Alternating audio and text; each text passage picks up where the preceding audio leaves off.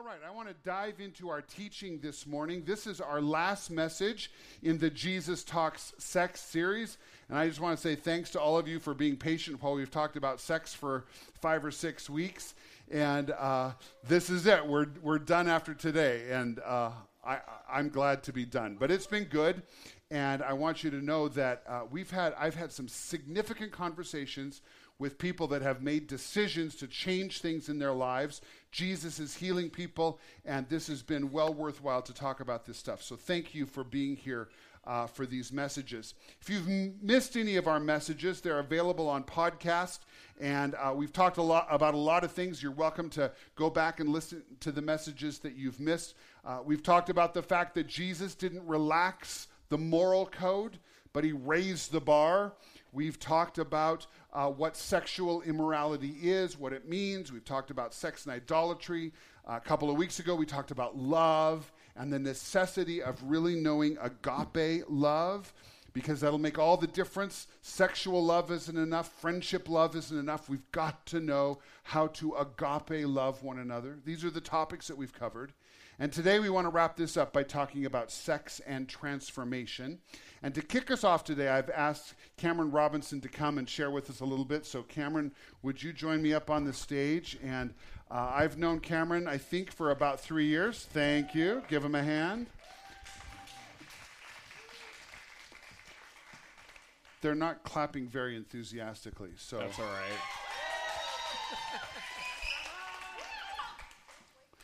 Thank you. So Cameron, thank you for agreeing to share your story with us a little bit. And I know this is a little bit awkward, but I really think that your story can help a lot of other people make some decisions for themselves. Tell us a little bit about when you became a follower of Jesus Christ and how that came about in your life. Well, like a lot of people, I grew up in a Catholic family. Went to church every Sunday, but that was pretty much it. It was kind of just a ritual for us more than actually having a relationship with God. And probably in my teens, I had a lot of traumatic stuff happen.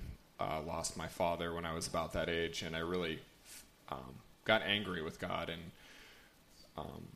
just stopped going to church, stopped even trying, and I had a lot of pain, a lot of anger, and did a lot of things that caused me to hurt myself and others around me. And basically one day, I will never forget it, my sister and I, who were very, very close, I started to tell her about kind of what I thought about the world and people and my life goals and everything. And she looked up at me with tears in her eyes and like I was just a monster. And she said, "I don't know who you are. You're not the brother that I grew up with."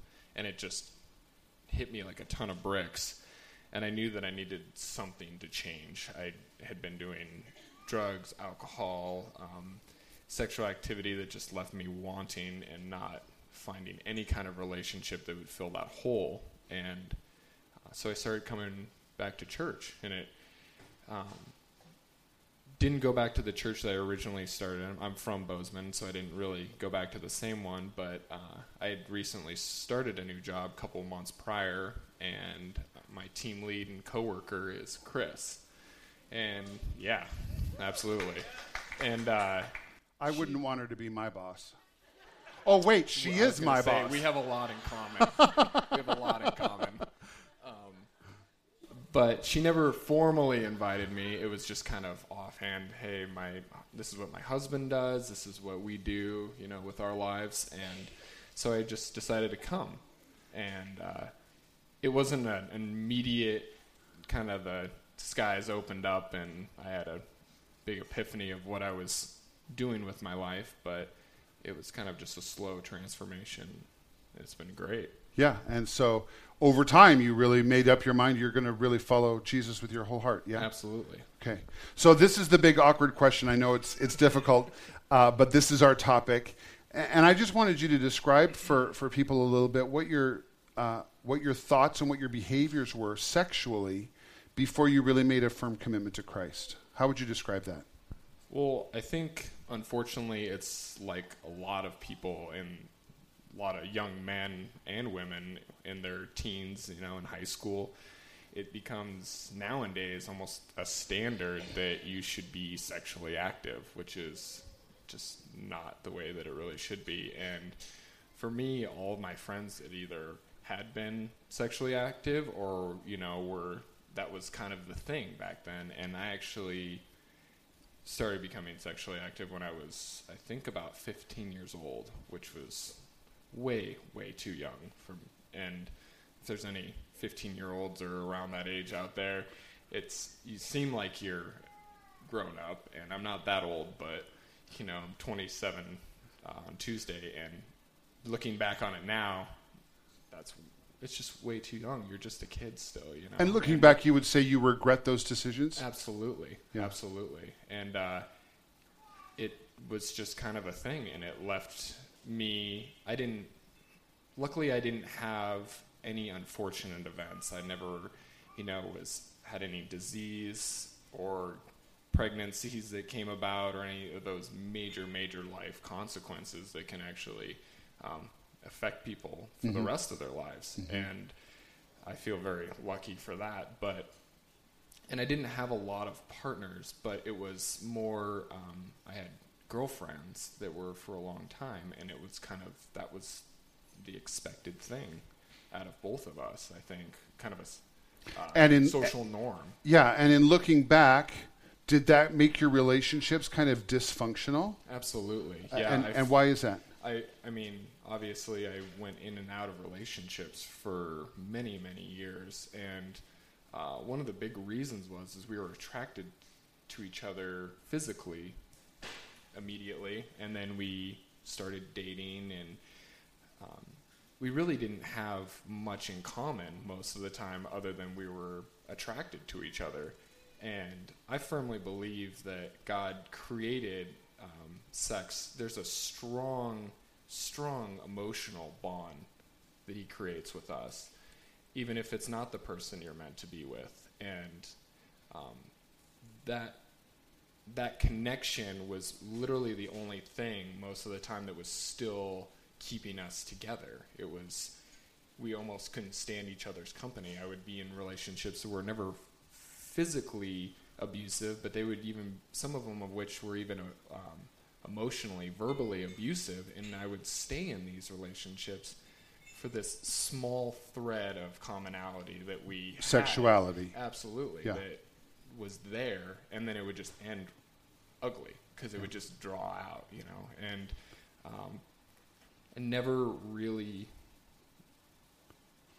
you never really get to know that person before you share those kinds of things, and it never worked out well. So you started coming to Connect, and just before you came to Connect, you had met Ruthie. That's right. And things are very different between the two of you. Absolutely. So I met Ruth at the hospital.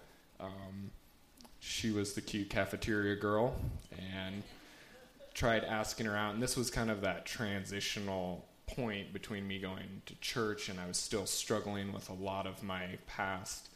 And I had a lot to deal with on my own before I even tried to ask her out, but I did 3 times, and she said no quite a bit, which is great. I was just persistent, and she finally said yes.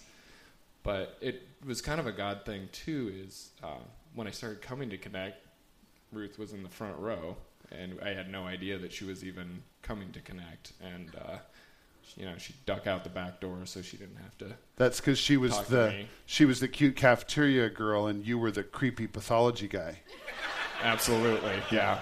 It kind of makes sense. Yeah. It kind of makes sense. So, and then we just started dating, and I was really scared at first because Ruth is just amazing in her faith and her commitment, and it's really been. It's what's helped me so much. But initially I knew that was kind of the standard she held herself to, and it really, really made me nervous because I really liked her. And my past history, all I knew was the sexual part came with being in a relationship.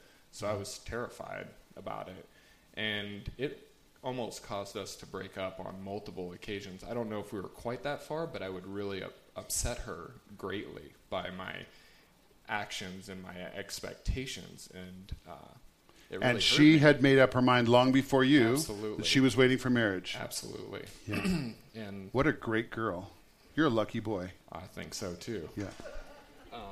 So with Ruth being so strong and her commitment, and really me being able to realize that's what God had intended for us to do, it just kind of set the goal. It set the standard that's what's going to happen. And I wasn't in a huge hurry to get married or anything like that, but I wanted to make sure that it worked out. And I started to know Ruth better than I've know anybody, and we didn't let that sexual behavior get in our way. It was about being friends and enjoying the things that we like to do, and it really strengthened our relationship. So you've got a solid relationship I feel like we that do. isn't based upon sex. Yeah, absolutely. It's so good. It's so healthy. Yeah. This week you got engaged. Yes. So that's awesome. And the two of you are going to wait until marriage. Yes. Yep. Absolutely. So of course, Ruthie is very strong. How are you keeping yourself strong? Well, the toughest, I'd have to say, by far, the number one thing on my list for sinful acts, desire is lust. It's that, that's pretty much what it is. It's just really, it's no other way to put it. Yeah. And so it's the hardest thing that I've ever had to do, is to set that stuff aside. I'm not perfect sitting here in front of you. I struggle with it almost on a daily basis. And I've learned to talk with Ruth, talk with God, most importantly. And he's been just so faithful and so constant in being able to relieve that desire. Anytime that I have it, I really try and spend either time in the Word. If I don't have a Bible, I try and pray. And there's one particular prayer you say over and over. Yeah, well, it's kind of, like I was saying before, it's kind of almost like a mantra or whatever you want to call it. Just something really quick to remind me, and it's, God, your will is my will. And I just say that whenever I'm having those kind of issues. And it just, being with him for even just a minute really soothes me. He takes away those desires, and I really focus on his love and his will and what he has intended for me. Great. Cam, thanks. Absolutely. Thanks for sharing with us. Would you give him a hand?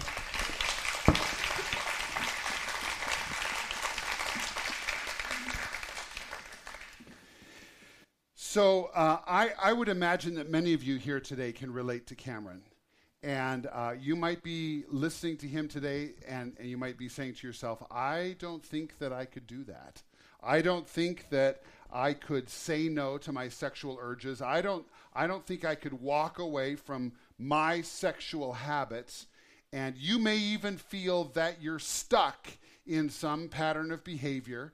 And the ideal of waiting for marriage, or not looking at pornography, or whatever your particular issue is when it comes to your sexuality, you may feel like you're just stuck in a pattern. And the big question we want to ask today is, how do I get unstuck? How do I get unstuck? And so today I want to share some things with you from the Bible that I hope are going to help you break through that place of being stuck in a pattern of behavior that you regret, or that you know doesn't please God, or whatever it is for you. I want to help you get unstuck. We're going to end today with a powerful time of prayer. And if you need a breakthrough, I hope that you will open yourself up to experiencing the healing and the transformation of Jesus today. So I want to start today in the book of John with a story from Jesus' life that is the same story that we started this series with. If you were with us on the very first Sunday of this series, you'll remember that we started with the story of the woman who was caught in the act of adultery. It's in John chapter 7 and John chapter 8. It kind of bridges those two chapters. And I'm not going to read it to you today, but I just want to ask you the question today, can you imagine what it would be like if you were that person who was caught in the act of whatever it is that your secret sin is? What if somebody became aware that you had a secret, especially if it was some sort of sexual behavior, and it was a secret, and somebody in your church, maybe a pastor or a deacon or a small group leader, had begun spying on you, and they became aware of what you were doing, and they decided to turn you in? Imagine what it must have been like if they broke into the house and they caught you in the act of doing that one thing. And they hastily took you out of your house, and they drove you down the street. You didn't know where they were taking you, but next thing you knew, you were standing in a crowd of people, and they were pushing you through the crowd, and you found yourself staring into the face of Jesus. Can you imagine how you would feel? And the people that had grabbed you and took you there, they shouted to Jesus. This person was caught in the act of, and then they said the word. Can you imagine the shame? If it were me, I think my eyes would fall to the ground, and I would immediately be saying, I can't believe they're outing me in front of all these people. I can't believe that they said that word to Jesus. I can't believe that they're shaming me in front of Jesus and all of these people. And if you were this person in this story, what would have happened was Jesus would have stooped down and he would begin writing in the dust. And I would imagine that you would be standing there just probably with your eyes closed, not even wanting to see anything that was going around. The humiliation would be so great. And Jesus would stand back up and he would address the crowd while you were standing there in shame, and he would say, maybe the person among you that has never sinned would like to cast the first stone. And you're listening, and you kind of peek your eyes open, and you become aware that somebody over here has turned, and they're walking away. And then somebody over on this side of the crowd has turned and walked away, and one by one, every person walks away, leaving just you and Jesus. And by now, your curiosity has gotten the best of you, and you're looking up and you're staring into the eyes of Jesus. And he says to you, friend, where did they all go? Is there no one here to condemn you? You don't know what to say. You don't know what the right answer is. It's just awkward. And finally you say, there's no one here. There's no one here to condemn me. And Jesus would say to you, I don't condemn you either. Now go and stop sinning. What do you think God wants us to know from this story? We pulled this story apart a few weeks ago, but as we revisit this story, what does God want us to know today? The biggest thing that I think God wants us to know from this story is this, that Jesus doesn't condemn you. Whatever it is that you are struggling with, but in particular in this context, whatever you're struggling with your sexuality, Jesus doesn't condemn you. Romans 8:1 is a great verse that we studied a few months ago, and it says this, there is therefore now no condemnation for those who are in Christ Jesus. And I just think it would be good if we all read that verse out loud. It's up on the screen. Would you read it with me? There is therefore now no condemnation for those who are in Christ Jesus. And when we studied this passage a few months ago, there were two things I shared with you about condemnation and conviction. And these are in your notes in case you don't remember. The first thing we talked about was that condemnation causes us to turn away from God in fear and shame. Condemnation makes people run, which is why Jesus said to this woman caught in adultery, I don't condemn you either. But there's another thing that happens in our relationship with God. It's a word that starts with C. It's the word conviction. Conviction is different. Conviction causes us to come to God, to confess, and to repent, which gives us hope. Because if we know that we can come to God and confess our sin and repent of our sin, and we can find forgiveness and grace instead of condemnation, then we can come to him freely. Jesus doesn't condemn you. But Jesus didn't stop there. When he looked at this woman caught in adultery, he said, I don't condemn you, but he said, now go and stop sinning. And I just want to ask you a question today, and I want you to raise your hands if you would. How many of you think that woman went away from Jesus and stopped sinning? Okay? Some of you maybe don't know. Lots of us raise our hands. Those of you that raise your hands, why do you think she stopped sinning? What do you think motivated her to stop sinning? Anybody, just shout it out. God's forgiveness motivated her to stop sinning. What else? Love. Love stopped her from sinning. Sure. Anything else? He touched her. He encouraged her. She had this great motivation to stop sinning.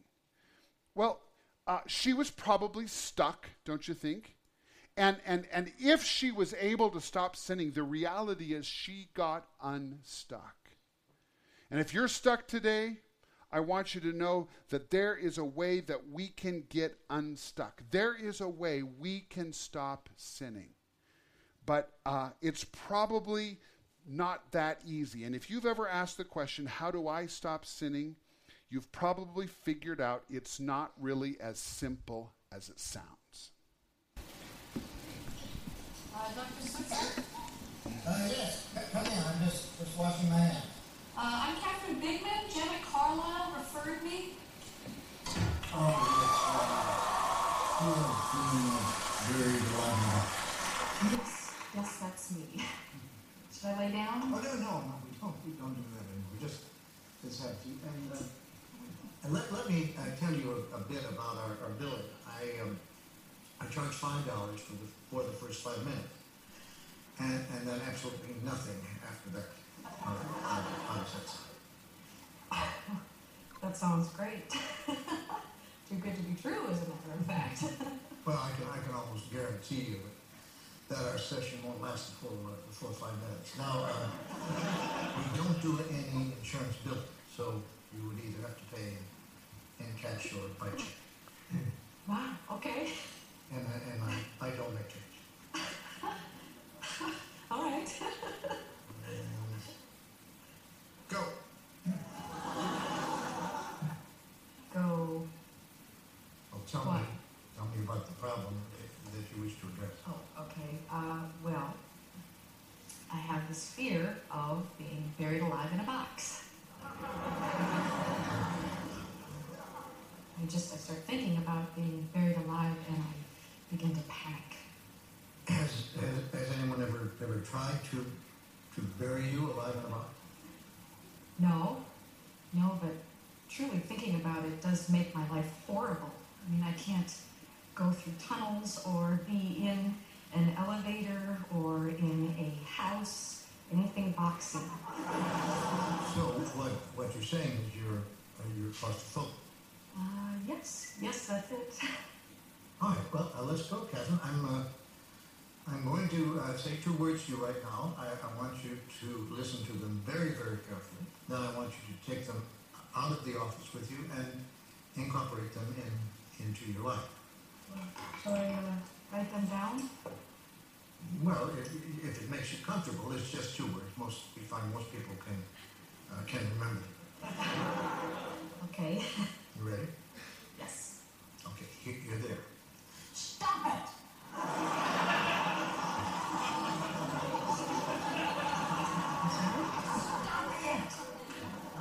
Stop it? Yes, S-T-O-P, new word, I-T. So, what are you saying? It's funny. I say 2 simple words, and I cannot tell you the amount of people who say exactly the same thing you're saying. I mean, this is not Yiddish, Catherine. This is English. Stop it. So, I should just stop it. There you go. I mean, you don't want to go through life being scared of being buried alive in a box, do you? I mean, that sounds frightening. Then stop it. I can't. I mean, it's been with me No, since childhood. no, we don't go there. Just stop. So I should just stop being afraid of being buried alive in a box. You're right. Good girl. Well, it's only been 3 minutes, so that will be $3.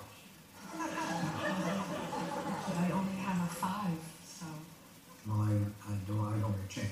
then I guess I'll take the full 5 minutes. Fine. All right. Well, what other problems would you like to address? I'm bulimic. I stick my fingers down my throat. Stop it. Another some kind? Oh, don't do that. But I'm compelled to. My mom used to call me fat. No, we don't go there. No, we don't go there either. But my horoscope did say. We definitely don't go there. Just stop it. What else? Well, I have self-destructive relationships with men. Stop it. You want to be with a man, don't you? Yes. Well, then stop it. Don't be such a big baby.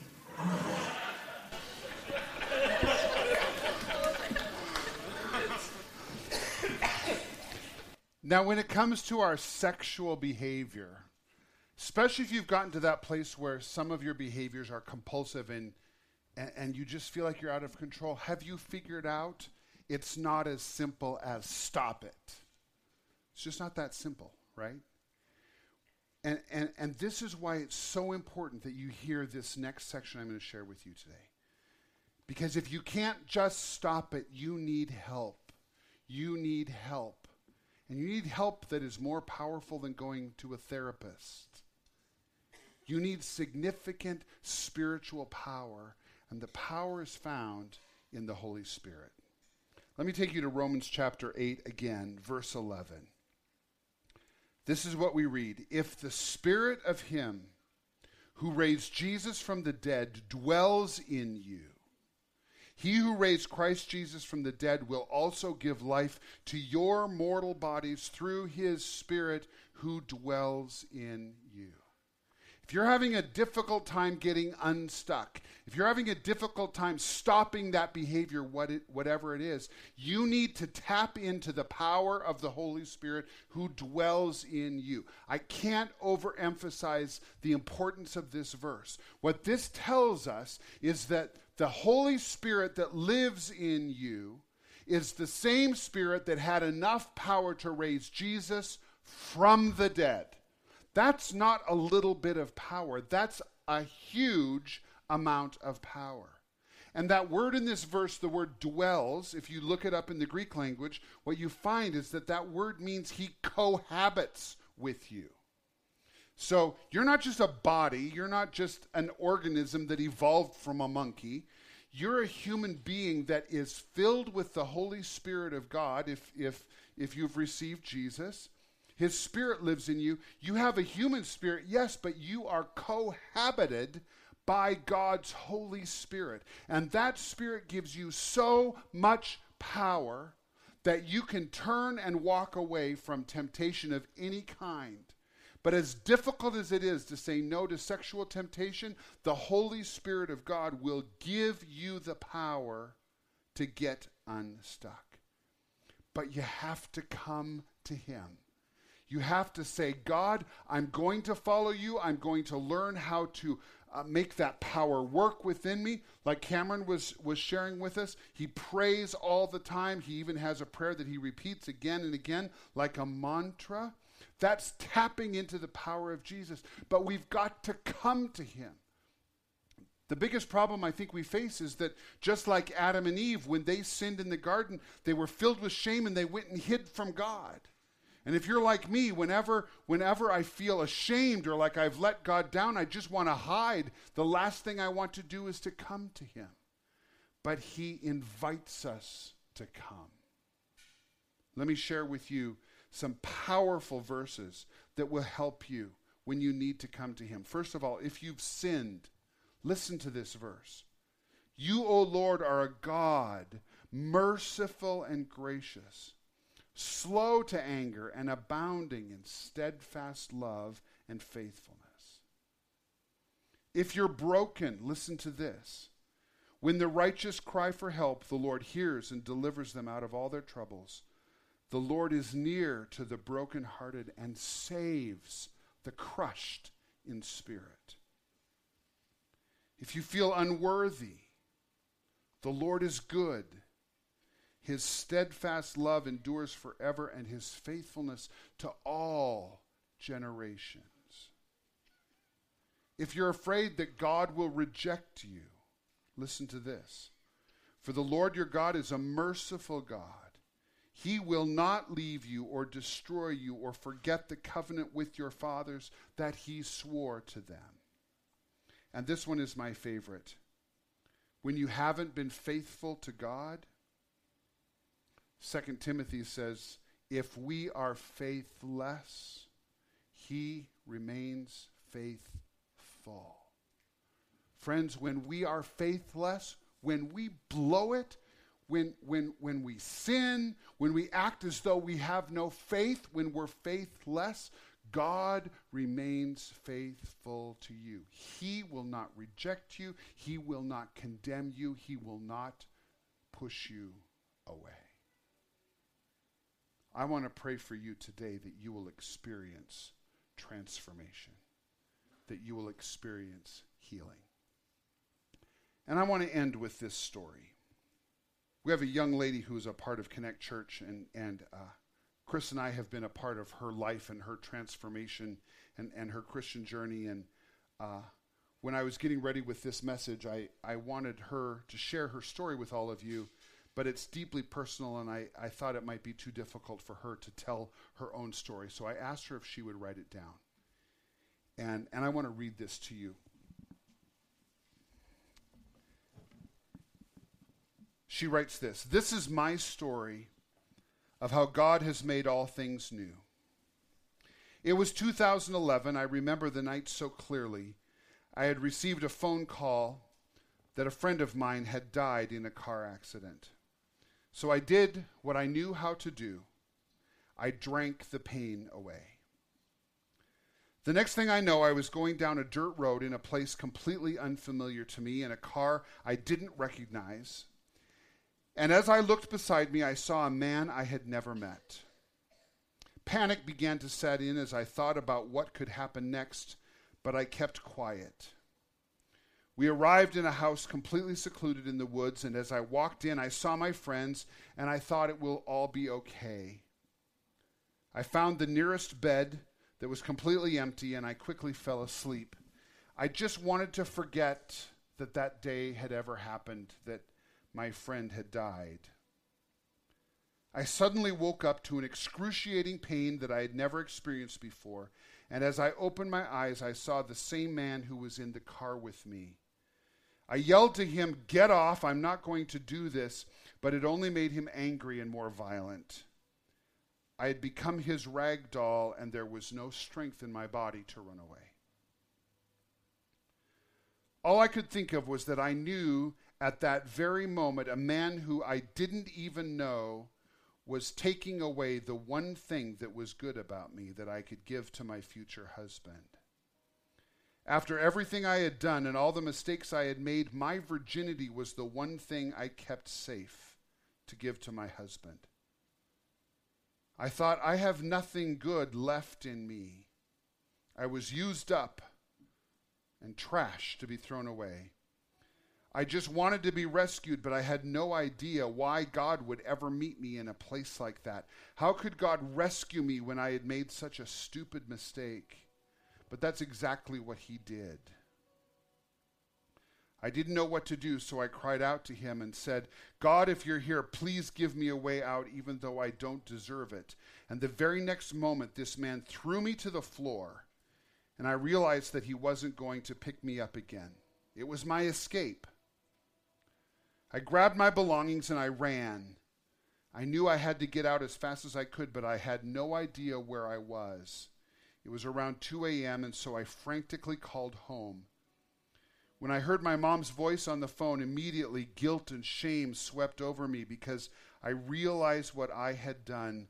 I suddenly was imprisoned by the lies of the enemy that would weigh on my shoulders for months to come. You are dirty. No man is ever going to want you. You are such a disappointment. You are a worthless failure. Even though I felt like driving my car over a cliff and making it all disappear, I knew I had to get home, and that night, by the grace of God, I found my way home and into my bed. I knew the coming days would be difficult once the alcohol wore off, and I realized that it wasn't a dream. I didn't want to believe the truth, so I lied to my parents. I lied to my friends. I pretended that I was okay and that it was just something that happened. That wasn't me. It wasn't what I wanted. But how could anyone believe me after all of the mistakes I'd made? The guilt and the shame that I felt was so heavy it consumed my life. And the same lies I believed on that night were the same lies that went around and around in my head day after day. Finally, I couldn't take it anymore.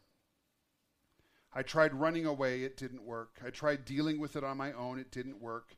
I had to bring this lie into the light. I shared with some friends. This was in the context of a small group. I shared with some friends, and we wept together and grieved over the things I felt I had lost within myself. And they gathered around me and prayed, and one by one they laid hands on me and prayed that God would physically restore what had been ruined, so that I would know that He has healed me and made me new.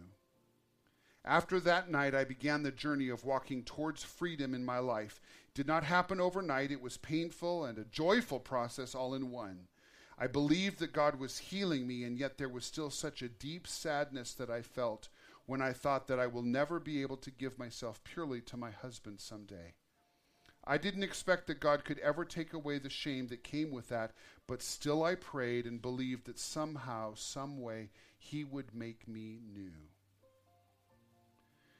It just so happened that last summer in 2014, 3 years after that night, I went to the doctor for a general checkup. The doctor suggested I have a pap smear because I had never had one before. Immediately the fear came over me, and I knew I would be reminded of that awful night as soon as the doctor saw that I was not a virgin. I knew she would ask questions, and I knew that my heart would be ripped open once again. She asked me if I had been sexually active, and I told her the truth of what had happened, that it was my one and only time. Concerned and shocked at my openness, she began the pap smear. The shame and guilt rushed over me again like a raging waterfall. Suddenly the doctor looked up at me and asked me if I'm sure that I'm not a virgin. I tell her, yes, I'm sure. I'm not making it up. And she looks at me with complete confusion and she says, I don't know what happened that night, but as far as I can see, you are a virgin. You have no marks, no tears, nothing. I ask her if she is sure, and she looks at me with the most gentle eyes, and she says, I'm not saying that you are lying, but there is nothing that would make me believe that you have had sex before. You are completely clean. That precious doctor didn't even know it, but that day, God was using her to speak the words I had been waiting for the last 3 years. God has truly made me new. He washed away my guilt and shame. He has set me free, and I will never be the same.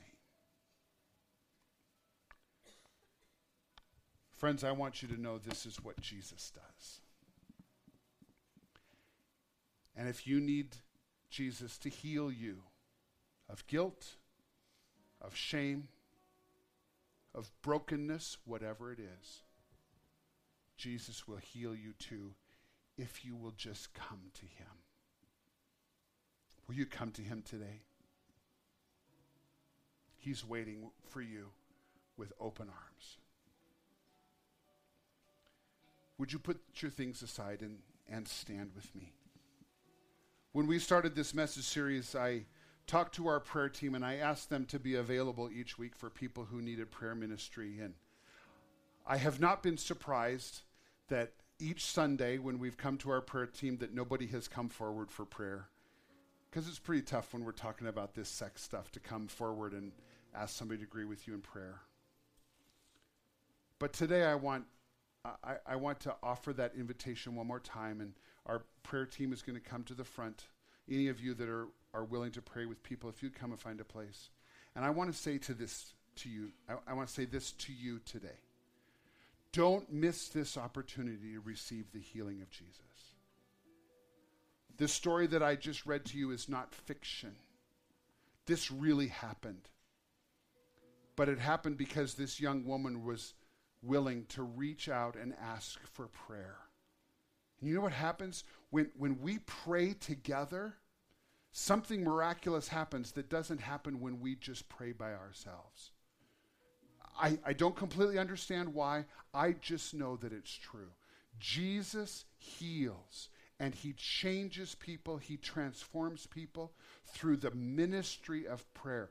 Don't miss this opportunity. Don't let shame keep you standing where you are. Don't let embarrassment or the fear of what other people will think keep you sitting in your seat today. If you need Jesus to heal you and touch you, as I begin to pray, please move out of your place and come and receive prayer. I want you to know this is a place where people don't condemn. We don't condemn one another. There's no shame here.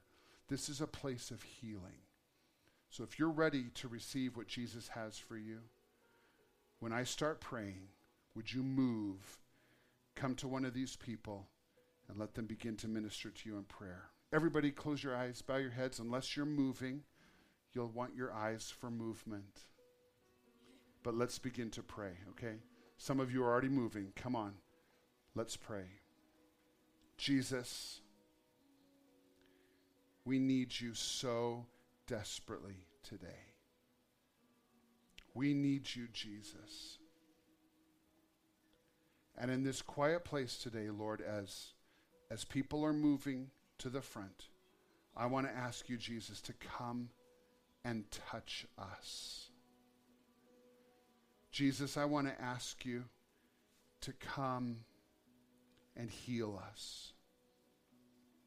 Jesus, we are weighed down with the guilt of our failures. We're weighed down with the shame of what we've done. Some of us, it's been kept in secrecy and complete darkness. And Jesus, it's time for us to bring it into the light.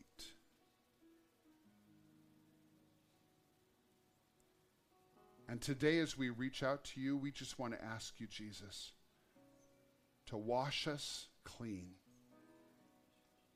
I want to ask you, Jesus, to forgive us of our sins. I want to ask you, Jesus, to restore the brokenness.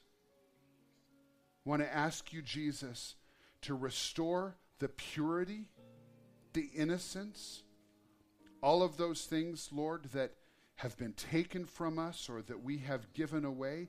Jesus, we're asking you to bring restoration. And then, Jesus, will you begin to transform us from the inside out? I want to pray, Jesus, that you will fill us with your Holy Spirit, that all of the power that raised Jesus from the dead will come into us to empower us, Lord, to turn away from sin and to walk straight into obedience of following you with our whole heart, loving you, God, with this undivided heart that isn't chasing after other loves, but we're just loving you fully.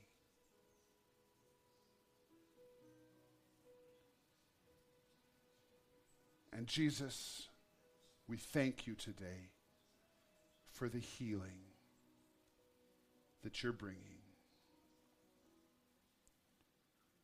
Would you keep your heads bowed and your eyes closed? And if you know this song, with your eyes closed, would you just sing it very quietly with us?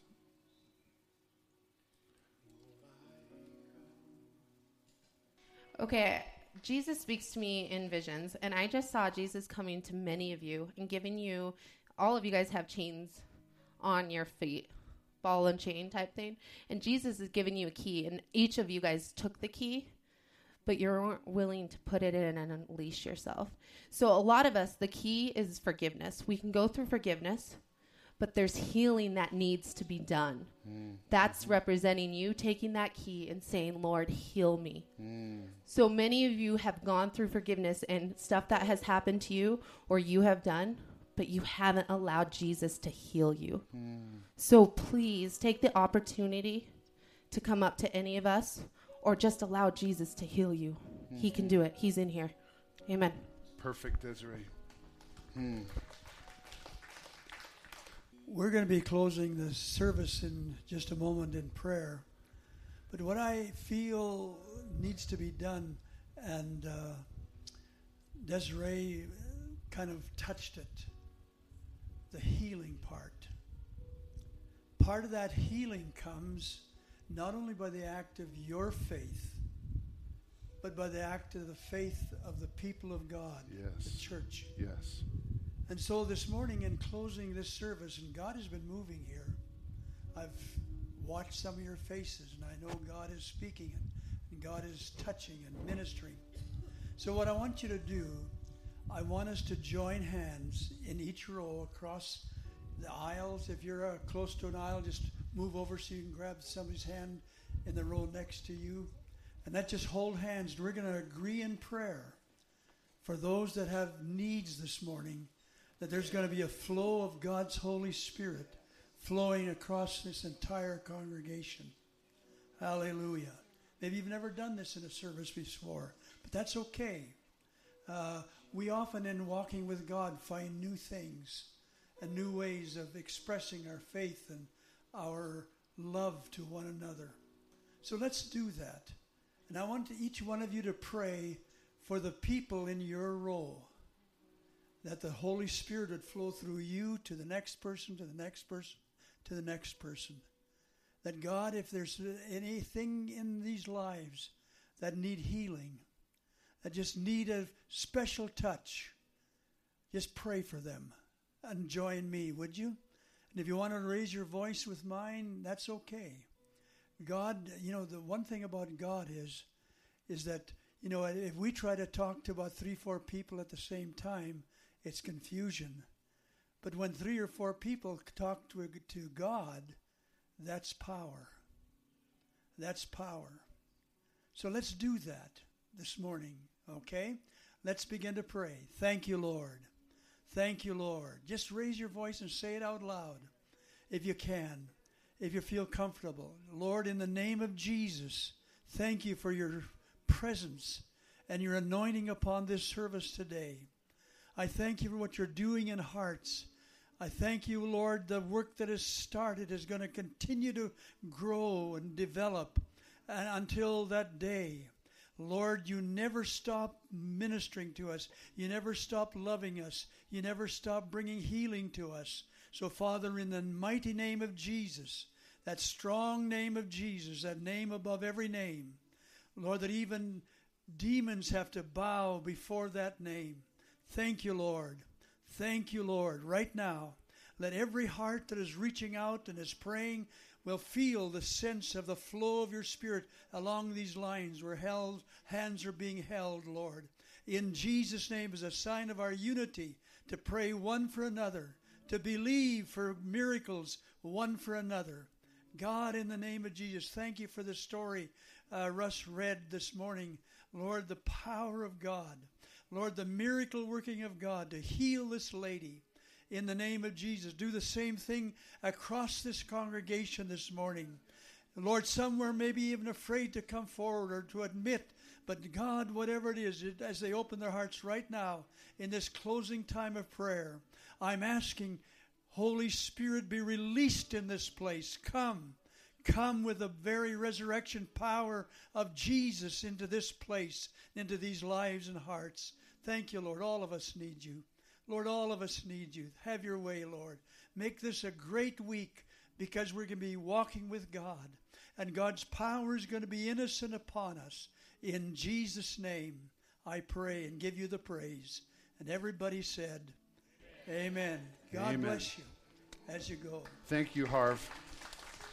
Don't go just yet. Don't go just yet. Why don't you have a seat? Every week in this message series, I've given you homework, and today's is just real simple. I just want to ask you to read 2 verses this week. Romans chapter 12, verses 1 or 2. Today, I've shared with you how to be transformed, and it's the power of God in you that's going to transform you. But next week, we're going to see from Romans 12, 1 and 2, that we can partner with God to experience transformation. And it's going to be a great launch of our new message series. So I hope you'll be here. But this week, read those 2 verses.